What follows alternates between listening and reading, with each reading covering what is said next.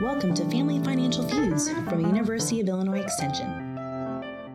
Welcome, everyone. My name is Kamaya Walsh-Bichard. We are always so excited to have you listen to our podcast. Today, we're going to be focusing on financial fraud, and I am joined by my wonderful colleague, Kathy. How are you doing today? I'm doing great. Feeling so much better and ready to podcast. Yes, I love it. I love it. So, like I said, we're going to be focusing on financial fraud, which is also a part of financial exploitation. And, when we think about what fraud actually means, you might hear words like scams or being exploited, all of those used kind of interchangeably. And we have done a podcast on financial exploitation among older adults. So it's when grandpa gets exploited. We did that almost 3 years ago. But for today, we're going to focus mainly on the fraud, the scam piece. But we always like to start off by offering some clarification with a definition or a description of what we're talking about. So Kathy, how would you describe financial fraud? Well, I think the simple definition is when you talk about literally the theft of money, property, or belongings. Something is financially taken away from you. But it's also, I think, helpful to look at this definition from the Department of Justice, which says that financial fraud is intentionally and knowingly deceiving the victim by misrepresenting, concealing, or omitting facts about promised goods, services, or other benefits and consequences that are non-existent, unnecessary, never intended to be provided. So saying I'm going to give you something, but you have no intent to ever give it, or deliberately distorting the information for the purpose of monetary gain. So, providing information maybe about an investment that doesn't even exist with the idea that you're going to sell this non-existent investment. So there's a lot in there, but the piece is being, that there was a real intent to steal, to create this fraud. So it's not like you ordered something and it got lost in the mail. There was no intent there, right? Yes. So it's different in that way. The intention is really important, and there has to be a financial consequence to really be considered financial fraud. And those are the two key cases that I pull out. Yeah. I think about it who benefits and who loses from all of that. Really good point. Yes. And, when it comes to financial fraud, it can happen to anyone and it can happen at any time. But what happens when it is a trusted friend or family member who is the one who is exploiting somebody else, who is committing that fraud? And this brings us to our family feud. There's a lot of information on different types of scams and different types of fraud that's out there. But we also wanted to focus today on, what it means when it is somebody that you trusted, that is that person that has exploited you in some way. And this becomes a big deal. There's a growing field of research on it, like familial exploitation and what that actually means. But for the purpose of today and focusing a little bit more on, what our goals are for the podcast, we wanted to just highlight two main types of scam that we would want to focus on. We'll look at some of the warning signs and some of the ways that you can protect yourself and protect your loved ones from some of the challenges that you might face in terms of financial fraud. So what are some of the common types of frauds that we see, Kathy? Well, I think interesting looking at some of the research that's come out recently and data. The biggest area is on products and services. When you think that you have engaged to receive something, whether it's when you're getting your car repaired or you're buying something online and you don't get that service or product. That's the biggest area. But I think one of the things that differentiates that from some of the ones we're going to focus on is that emotional entanglement. Yes. You might be mad, you might be frustrated, but you don't have that same blame, that self-blame that you might have when it involves family and friends. So I think that's one that, does definitely come up very commonly. Yeah. I think we're kind of looking at some others maybe today, things like the romance frauds we see out there, the charity scams, the disaster relief requests where the money doesn't really go to help for disaster relief. In our climate change world, that has grown as a hook for people that we might not have seen so much 10, 20 years ago. Yeah. And we know that you probably see a lot of different ones. And one that Kathy just mentioned too, even with the charity scams, you might see those pop up, during national disaster times or, something happening in our world that people do need help. So you might see those pop up at different times. But when it comes to a specific one like romance scams, there is growing research and growing information on this one, from the FTC. So they have done yearly reports on who loses when it comes to these types of scams. And so in 2020, the reported losses for romance scams was over $300 million. So $304 million. And that amount had increased over time. And, for a lot of people connecting with other people online, making like these new connections and, trying to develop relationships online, lots of times they might encounter people who are fraudsters and exploiters and end up in situation where they are either coerced to send money or they build relationship over time, because it is kind of like one of those slow cons for people who are in it to exploit others. They take time to build those relationships. So Kamaya, give me an example. So, I'm online with somebody over time. Maybe we connected over a shared interest or something. And how does that turn into, I want to send them money? Like, right. What do they do there? Yeah, so some of the research has shown is that for some people, when they have like these relationships online and, they're growing and becoming close to somebody, which is absolutely normal as part of our human experiences, and we're trying to make those connections with other people. And then you get invested in that other person. So this other person who is the fraudster, but you don't know that they are at this point, they're telling you about their lives. They're telling you about what's going on in their families. They could have like aging parents or, other people who are dependent on them. And, over time, over a few months, something might have happened in that family that they told you about. So it could be where, a parent is in the hospital and, the bill is just very high and they're looking for some kind of financial aid from you because they've had this relationship with you now and they're looking to get money to address whatever needs they have. So it may come in like different forms. And how people might ask for money, but that is one as well too, where there's an emergent situation and I really need your help right now. Would you be able to wire me this money and I will pay you back? Sometimes that is the case too, where I will pay you back so it doesn't feel like I'm just taking your money. And, people have lots of different experiences with this, but, this is one where you are connected to this person now. And so you're looking to help them just to help whatever situation they're in. So that is like one example that comes to mind, Kathy. So one of the things then that I'm hearing there is that a warning sign is this ask to wire money. Yes. We know that that's a common warning sign of all kinds of different scams. And also this pressure to make a decision quickly, could be like, I need medicine for my prescription today, or I'm going to be evicted because I haven't been able to pay my bills. So please send me this right away. And I imagine these romance scams, while they're probably very common online, can happen in person as well. They can happen in person. I've read different examples where, somebody who is widowed and they meet another person in a park. So just build in relationships that could be in person as well too. And you get to know that person over time and they learn things about you, right? They know those pressure points, yes. the buttons to push. And so in different situations, so it doesn't just happen online. It can happen in person as well too.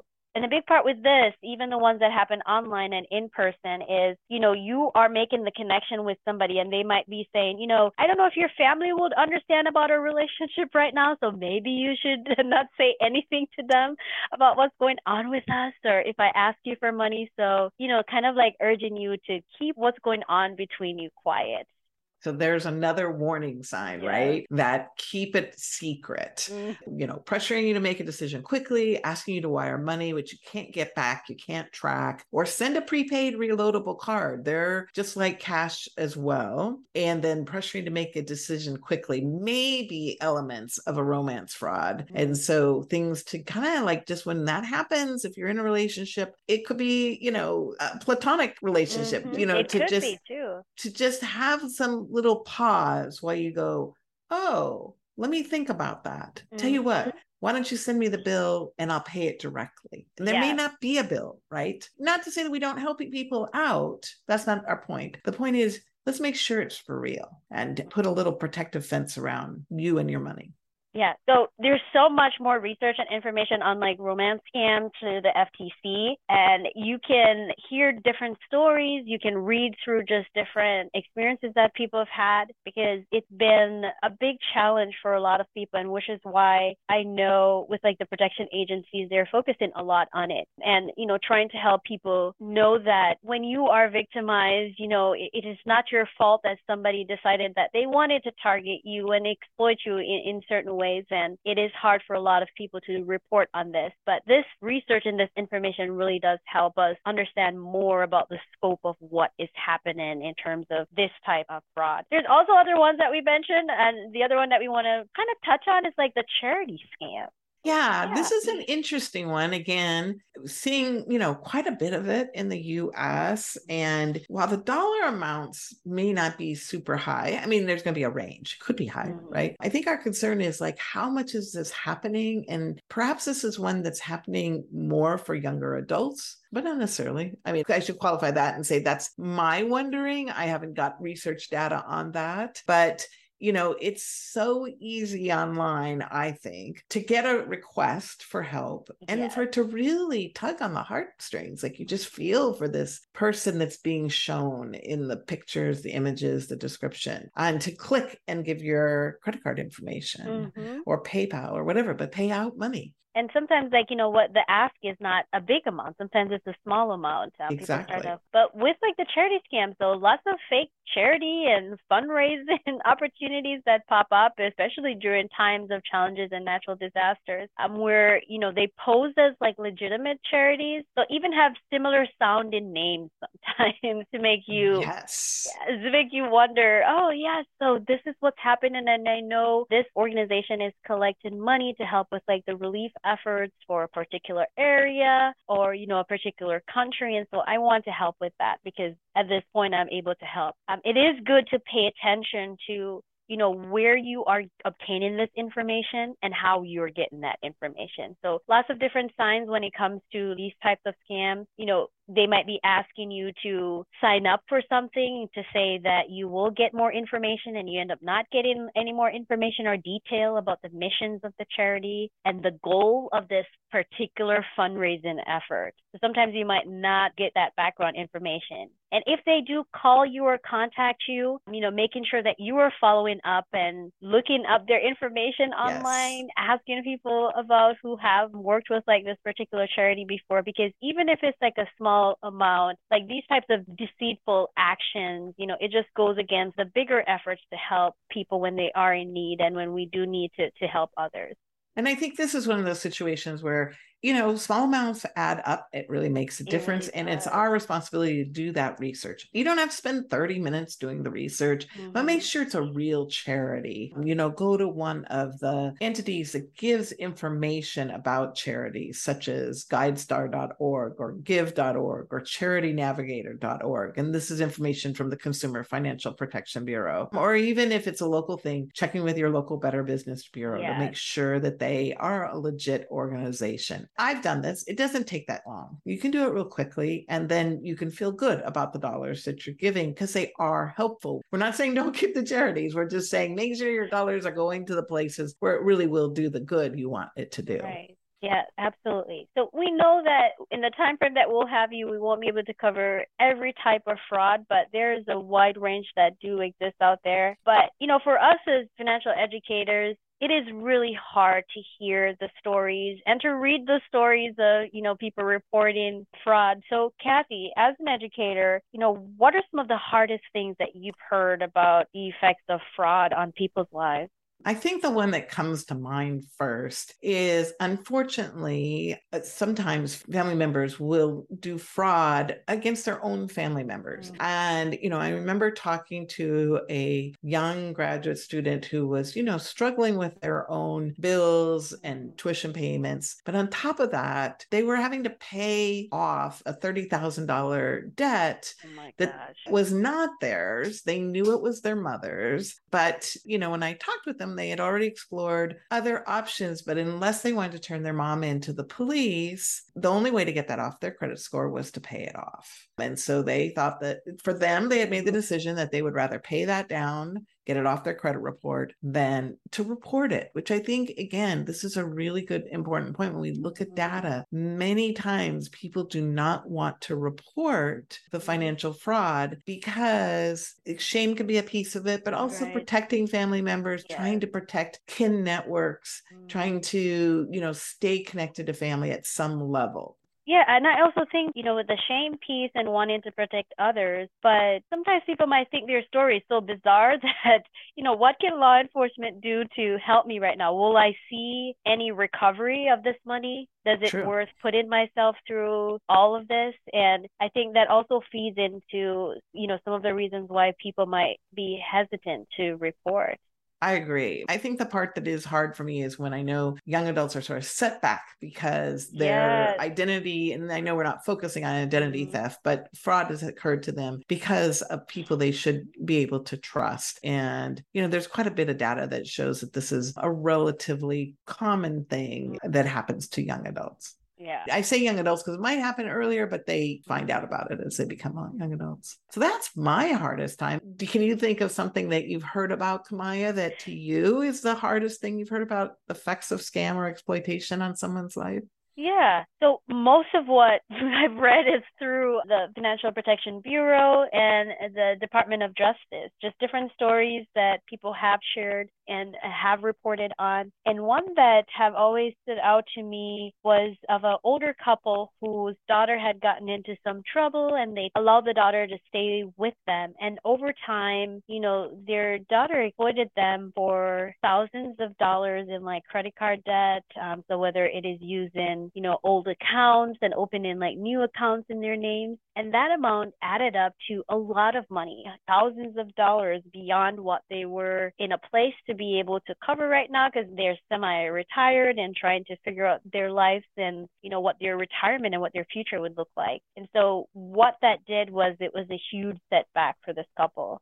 And it had just a lot of consequences on their overall financial well-being. So, different stories like that, at different programming that I do when I do classes, I hear stories about, misuse of credit cards, but nothing as tough as what you just shared, Kathy, that I've heard. But we do know that for a lot of people, it is really hard to open up about some of these challenges that they face when it comes to financial fraud.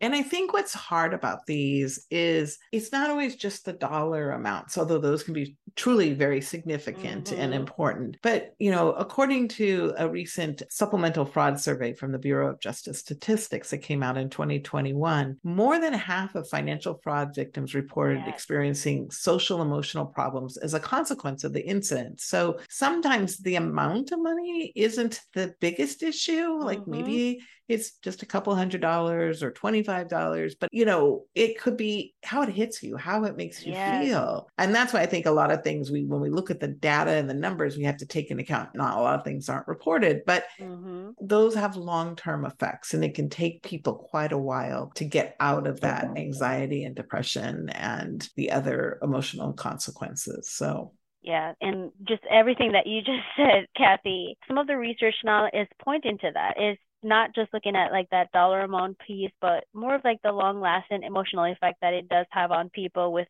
building trust and working through the challenges that they face from this financial loss. Yes, the money piece is important, but the emotions that come into it is even greater.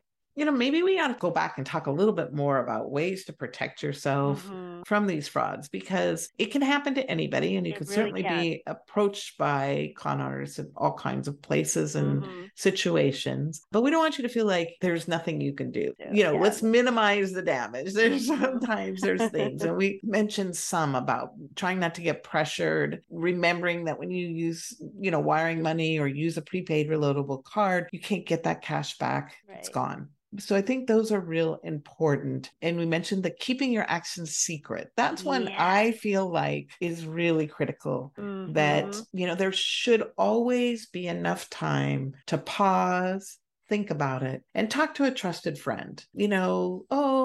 My nephew asked for this money. What do you think? How does that sound to you? And just get another perspective on it. Good to do that. Yeah. I think another really big one, just to bring up, because we're talking about a lot of money here, is when somebody might ask you to convert property like your house into cash. like create a reverse mortgage or something and then hand off that cash. Those large sum things are a big deal. Right. And, some of the stories I've read through some of the protection bureaus, when this really happened, lots of times it takes months, even that years of people trying to build relationship with folks. And so it's not just somebody making a snap decision to say, I'm going to, apply for like a reverse mortgage and I'm going to appoint this person as my power of attorney. It takes a lot of years with them building like that trust with somebody else. So even if you do have like a long lasting relationship with somebody, whether it's a family member or a trusted friend, even though you do trust that person, you should always think about, questioning, what decisions you're making if you're in that capacity to do that, and absolutely talking to other people outside of that. And one of the things to remember too, when somebody has your power of attorney, they have to legally do what's best for you. Yes. So having included other friends and family, so they're aware of the situation, so that if you're in a place where you can't protect yourself, others can step in and legally get that changed, because there are laws around that and they can't just go spend the money. But I think the other one that I always think is so interesting, but really does pertain in so many ways, is if it sounds too good to be true. Sometimes our gut feelings do matter. If we, again, pause and give ourselves time to think about a decision, I think that's where we get, that pausing in our busy world is sometimes really hard to give ourselves that space. But, if it really sounds too good to be true, then maybe we need to think about that one a little bit. Absolutely. I need to think about that. So this goes into a question I have for you, Kathy. What steps have you taken in your life to reduce your chances of being exploited? That sounded like a pretty question, but even like the most cautious person, like I said, anybody can become a victim of financial fraud. But what are some things that you have done in your life? Our family is not unique. We have experienced financial fraud in different ways and at different time periods in our life. And I think one of the things is it's important to me and my husband that we do help family members. But for example, if somebody's having trouble financially, we're more inclined to pay a bill directly than to hand out cash. Yes. Things happen and people get behind. I get that. I'm in a position to help. I'll catch up on that credit card bill. I will pay it directly to that account. Something happening, a medical bill, sure, I'll pay that, but I'm not sending you the money. So that's one thing. I think also, I kind of was harping on this earlier, but letting multiple people know your later in life financial plans. So there's more people aware of what I intend, and they can help keep an eye on situations. I never know what might happen to me in the future. Yes, you just don't know. Yeah, you really don't. Right. I think for me, in answering this question is I really love to call back. Yes. I like to take a breath.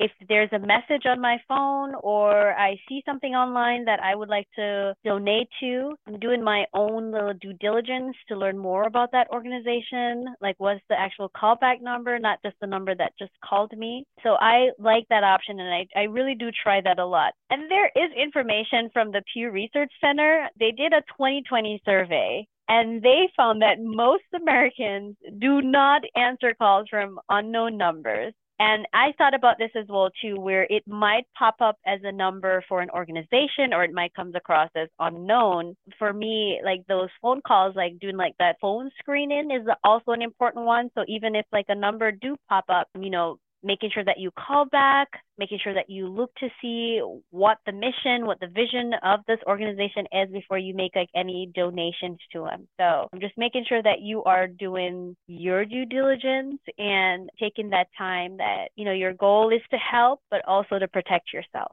And so my money personality is a giver, and I know that I can fall into behavior where I'm giving more than I planned. And so one of the things that I do is I try to preempt that by when a disaster happens in the world somewhere is I go out and I give money to an organization that I've vetted, that I feel good about. And I do that up front. So that then when I see these other calls for money, I'm like, I've done my part.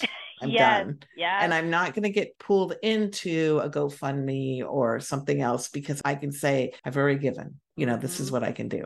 And so kind of taking the first step so that I'm not maybe quite as susceptible to the other appeals. Yeah, very true. Now, we've shared some examples of like financial fraud, and in your life, for all our listeners, there might be different examples that you might have.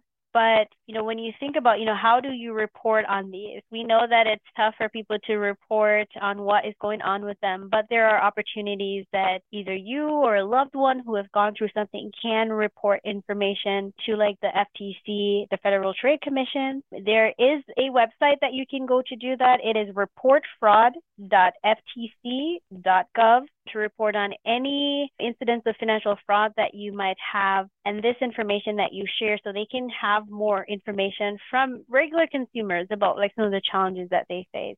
I also know throughout the country, we do have adult protection services, and some of the work that we have done focus a lot on older adults, but also with like the adult protection services, where you can find your state website to learn more information on how you can report on fraud. Some of the situations and the examples that I've read, a lot of people contacted eldercare.acl.gov to find like locators for their particular state where they can report on that information.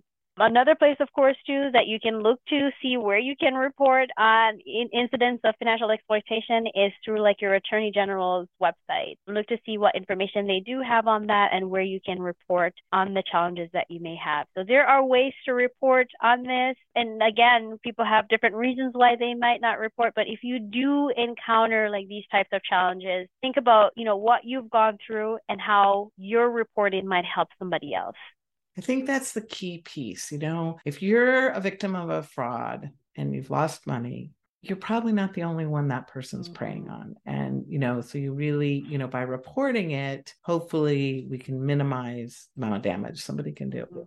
Absolutely. Well, thank you so much, Kathy, for this wonderful discussion on financial fraud. I know this can unpack a lot of things for people based on like the situations that you've been in. And just like Kathy said about her family not being unique, same as my family, we have experienced, financial exploitation. We've experienced identity theft. The emotional and financial toll that takes on an individual is pretty hard. So if you have an opportunity to report on that, whether it is filing a police report based on what situation you're in, and we know it's hard for some people, but consider how you can report on what's going on. Or even telling somebody. Some of the research shows that even though people might not, file a formal complaint, they might tell other friends or other family members about what happened to them. So sharing your story becomes important. Well done. Not a cheerful topic, but one that we feel is very important to understand how these different scams evolve and ways to protect themselves. So thanks so much, Kamaya, for, wrangling this one together so that we could tackle a tough topic. Yes, absolutely. Thanks so much again, Kathy. And thank you, everyone, for listening. It is always a pleasure for us to cover these topics. Have a great one. Thanks for listening to Family Financial Feuds. If you'd like to learn more about the educators, Extension in Illinois, or just personal finance in general, you can check us out on the web at www.retirewell.illinois.edu.